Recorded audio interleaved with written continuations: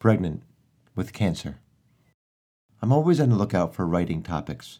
That's why the parenthetical title of this blog is All Who Wander Are Not Lost. In my wandering, I'm always looking for things of this world and connections to the internal or spiritual. Often those revelations serendipitously appear like an ice cube down the back on a hot August day. Very startling, yet amazingly refreshing. Most of the time, they're subtle and shy, slow to develop and emerge. I had two ideas brewing for this week's post. One was on Sabbath, and the other focused on my dog, Winston. However, what I'm about to share is the proverbial ice cube on the spine. I'm part of a speaking cluster meeting every month since January. At gatherings, a guest presents techniques to improve our public pitches.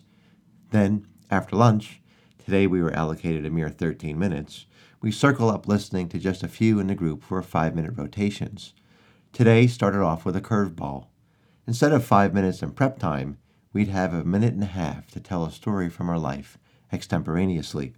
A good friend went first and did a wonderful job relaying a story about his wife and kids. Next, Andrew went and spoke about the Boston Red somebodies or other. It was good, but not New York Yankee good. Somewhere in the pit of my soul, I knew I was next, and sure enough, Dave the moderator came through.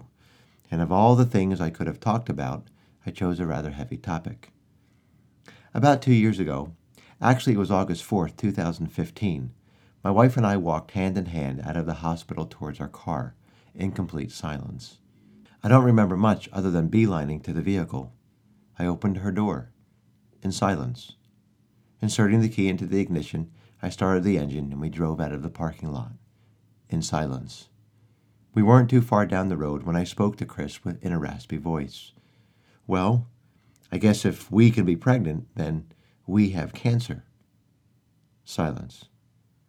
In the 2 years since August 4th, 2015, the longest day of our lives, through all of the diagnoses, treatments, surgeries, consults, and care, looking back, I've come to realize the depth and width my love for Chris and her love for me has grown. Pregnancy usually culminates with the expectant gift of a baby. And, until a few weeks ago, I hadn't realized so clearly the gift bestowed on us through my wife's cancer.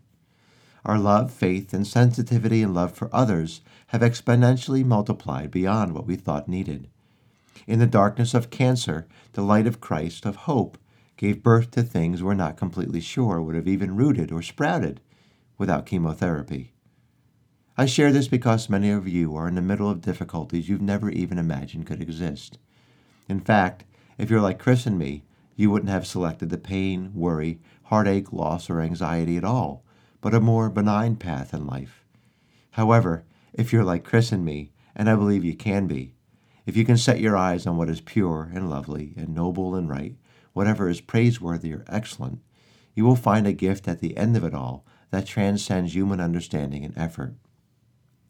Chris and I are nothing special, and I say this honestly, not to be self-effacing, but in truth. We're ordinary people, but in our desperation, we embraced uncommon courage. Supported by family and friends in the face of fear, we took one day at a time, trying to live the next 5 minutes well. And so on August 4th, 2015, we drove home from Hunter Medical Center with a weight in our souls previously unfelt. Silent. She was pregnant with cancer. 2 years later, what birth is a blessing immeasurably more beautiful than we envisioned or thought required.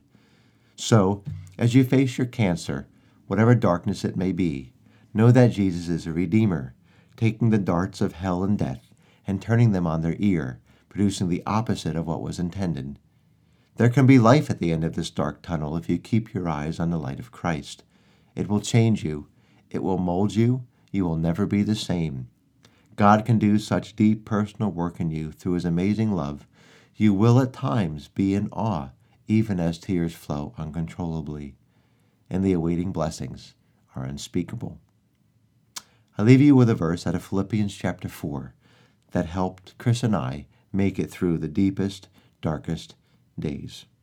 Finally, brothers and sisters, whatever is true, whatever is noble, whatever is right, whatever is pure, whatever is lovely, whatever is admirable, if anything is excellent or praiseworthy, think about such things.